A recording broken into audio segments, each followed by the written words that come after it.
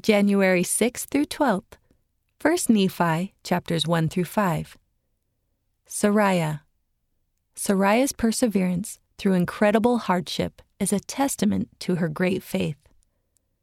By Heather B. Moore. For Sariah, and for some others, following a prophet is not always the easiest path. But as Sariah's experience attests, the Lord's hand is loving and tender, even in the most trying and difficult moments of our lives. A goodly mother. Our first introduction to Sariah comes in the very first verse of the Book of Mormon, when Nephi acknowledges that he was born of goodly parents. 1 Nephi chapter 1, verse 1. Sariah's days in Jerusalem were perhaps more comfortable than they were for most people. Her husband, Lehi, had gold and silver and all manner of riches. When Lehi was commanded by the Lord to leave Jerusalem, Sariah was required to leave these comforts and take her children, over whom we can imagine she felt protective, into the dangerous wilderness. Trials in the wilderness. With her material wealth left behind, Sariah's devotion to her husband and her trust in his ability to receive revelation were severely tested. She underwent a particularly challenging trial of faith at the Valley of Lemuel, where her husband Lehi received the revelation for their sons to return to Jerusalem to retrieve the brass plates. Sariah knew this would be no easy task, since she was no stranger to the perils of desert travel. Her sons might run into hostile tribesmen.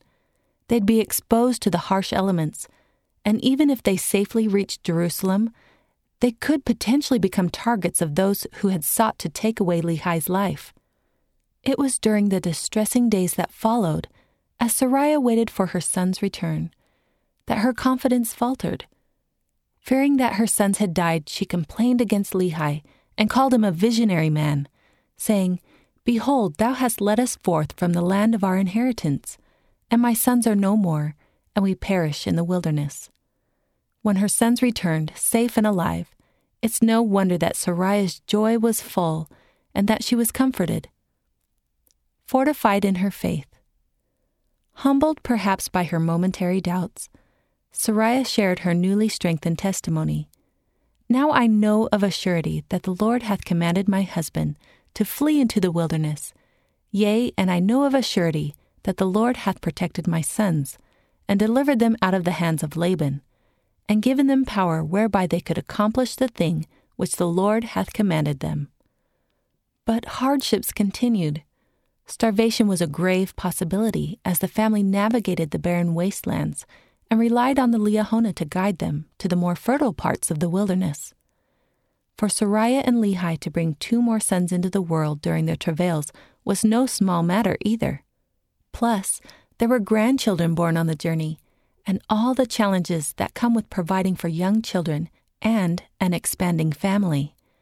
In addition to these and other physical challenges, Sariah endured what many mothers fear, deep conflict within her family. Her eldest sons continually abused their younger brother Nephi, and even attempted to kill him more than once. When Ishmael died, mourning turned to bitterness, and Sariah's eldest sons plotted with Ishmael's sons against Lehi and Nephi. It was the power of the Lord's voice that stopped the plan. Yet Sariah appears to have persevered, relying on her expression of faith in the Valley of Lemuel to sustain her during many days of darkness. An example of perseverance. Although Sariah's challenges were difficult and at times even devastating, through her diligence she witnessed the Lord's eternal love and compassion. Her family was fed when hungry. Her sons' and husbands' lives were spared multiple times.